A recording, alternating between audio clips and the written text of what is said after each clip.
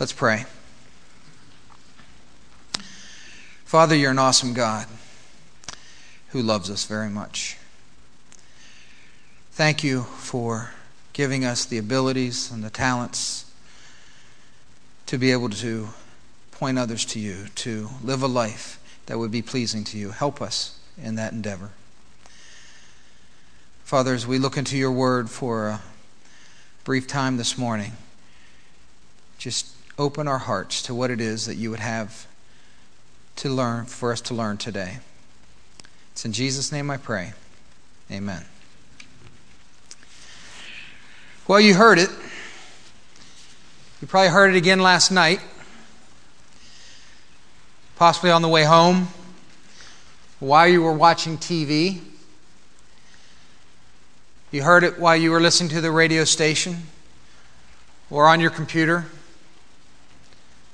or when you were alone. You heard the voice whispering in your ear. It was the tempter's voice. It says, go ahead. Nobody will know. You'll enjoy it. You'll like it. Do it. Well, we all face trials, temptations, struggles. So if you have your Bibles, open them up, please, for a brief devotional this morning, given the time, to 1 Corinthians chapter 10. 1 Corinthians chapter 10, verse 13 reads, "No temptation has seized you except what is common to man. And God is faithful. He will not let you be tempted beyond what you can bear. But when you are tempted, He will also provide a way out so that you can stand up under it." Well, it's always dangerous to take one verse without giving the context, so let's at least take a brief moment to know the context of what's been going on and where this book came from. Paul more than likely wrote it on his third missionary journey while he was in Ephesus. It was on his second missionary journey that we learned from Luke in the book of Acts that he had spent about a year and a half in Corinth establishing this church. This is now about 3 or 4 years later, and the church has developed some issues and some problems. Paul had heard some through people, and he was also written a letter asking him some questions, and this book responds to what he has heard and the letter. One of the problems, of course, in the church is the pagan culture has started to infiltrate the church, and there was some questioning on doctrinal issues. And they had also had what I'll call a hyper-spirituality issue, where people were judging themselves against others and being better than one or who they should follow. A lot of the issues all come back to pride, which we still struggle with and can learn a lot from in this passage. Well, the first 6 chapters of the book deal with 4 main problems that he had heard about. And then the chapter 7 through 15 starts to deal with the answers to the questions that were asked. We don't have the letter that was written to him. We can speculate on some of them based on his answers, but we know that he was addressing things such as marriage. Then he addressed things about food, sacrifice to idols, and what they could eat. And then we come to chapter 10, and he gives a bit of a history of Israel, where they'd come from, as a warning against self-indulgence, against giving in to our temptations, giving into our lusts, giving into our desires that are separate from God. And we come to chapter 10, verse 13, which has great encouragement there. But I want to ask you if you've ever been in hot water. I know that I've been in hot water. I tend to find myself in hot water more than I would like. But we all seem to maybe stumble sometimes, make some bad choices, maybe get aggravated, say some things we wish we wouldn't, and eventually you realize that you're in a place you don't want to be. You're sitting in some hot water. So the question is, when you're in this hot water, do you look for someone to help you out? Or do you just sit in the hot water and brew? Well, earlier, Laura read in the book of Psalms a passage from David. And David in Psalm said that no matter how bad it is, he could call on the name of God. And he cried out to the Lord to hear his prayers. He had a heart that always went to God first. He was a man after God's own heart. What a lesson we can apply to our lives if we would learn to go to God first. Not other people, not things, but God, the Creator. To have that as our character would gain us so much in this world, would gain us so much in our spiritual life as we become more Christ-like and try to develop that. Keeping God first, going to God with whatever it is, whatever the situation may be. Because one thing is for sure, we will all have trials. We will all have trouble in our lives. It's guaranteed.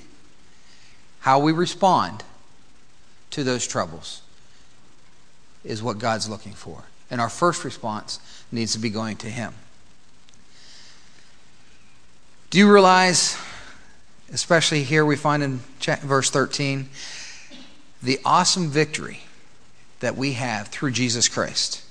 As believers, we have all that we need to triumph over any stumbling block in the Scriptures. The Word is sufficient for any problem that we face. And I know the culture changes, and our young people face a whole lot more media and problems than I ever had to face. But those same trials that they face are no different than what has already been faced in the past, as far as the root of them go. The outside surface may look a little different, but the heart of the problem is the same. And how we handle them and how we deal with them when they come have a lot to say about us. Because when a trial comes, we can either do what God's Word says and stand up and have victory over it, and God can mold us into His character and use us in a great way, or we can give in to the flesh and fail and give Satan a little foothold and have something else we need to overcome and repent and turn from. So we can have victory or failure from a temptation. But it's not wrong to be tempted. Jesus was tempted. It is not a sinful thing to face temptation. The sinful thing is giving in to the temptation. Earlier, Miriam read in James, "Blessed is the man," James 1:12, "blessed is the man who perseveres under trial. Because when he has stood the test, he will receive the crown of life that God has promised to those who love Him." If you persevere, you receive a reward from God. It is guaranteed. God gives that to us. The crown of life. So He's calling us to persevere. Well, let's go back here to 1 Corinthians 10:13 and actually take a look at this verse. It starts off with, "No temptation has seized you except what is common to man." The word temptation means test or trial. And trials are the things that help mold us. When you have issues in your life, God has put them there to do a work in you. So we can rejoice when trials come.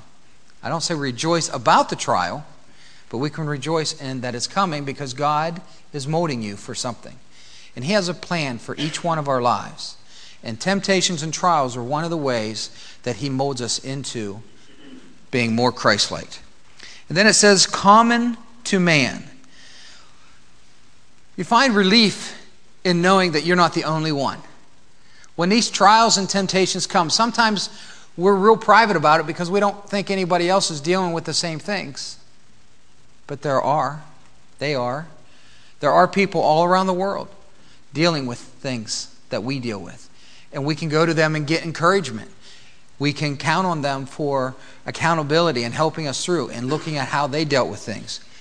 1 Peter 5:8-9 tells us to be self-controlled and alert because your enemy, the devil, is prowling around like a lion looking for someone to devour.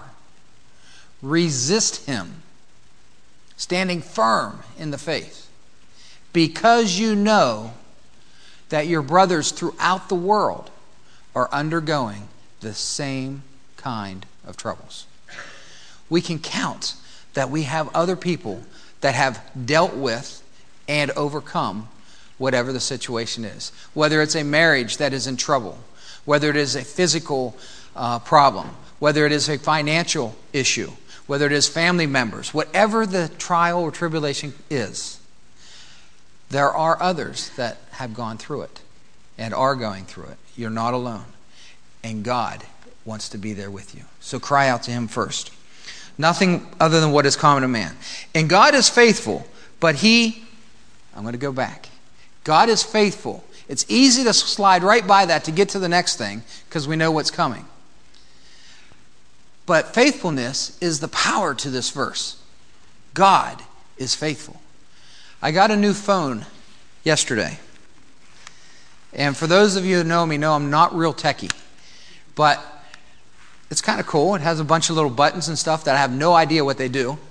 But I know it does a lot of cool things because, well, when my son saw it, he said, "You got a cooler phone than I do."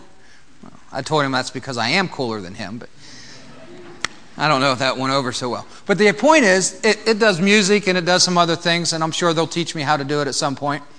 But I know this, no matter what gadgets it has, no matter what things it can do, if I take the battery off the back of it, it's not going to work. And all of that will mean nothing. God is faithful is the power, is the batteries to these verses and to our Christian life. He's faithful. That means we can count on Him. He's faithful in all circumstances, and His word is true. So what does that mean? Now we can go on. He will not let you be tempted beyond what you can bear. If He is faithful, then that is true that He will not let you be tempted beyond what you can bear. That means whatever you're going through, you can handle it. God said you were ready for it. Sometimes we don't think that we're ready or can handle it, and we wonder what's going on. But you can trust God because He's faithful, that He will give you the strength you need to endure. And that's what's promised next.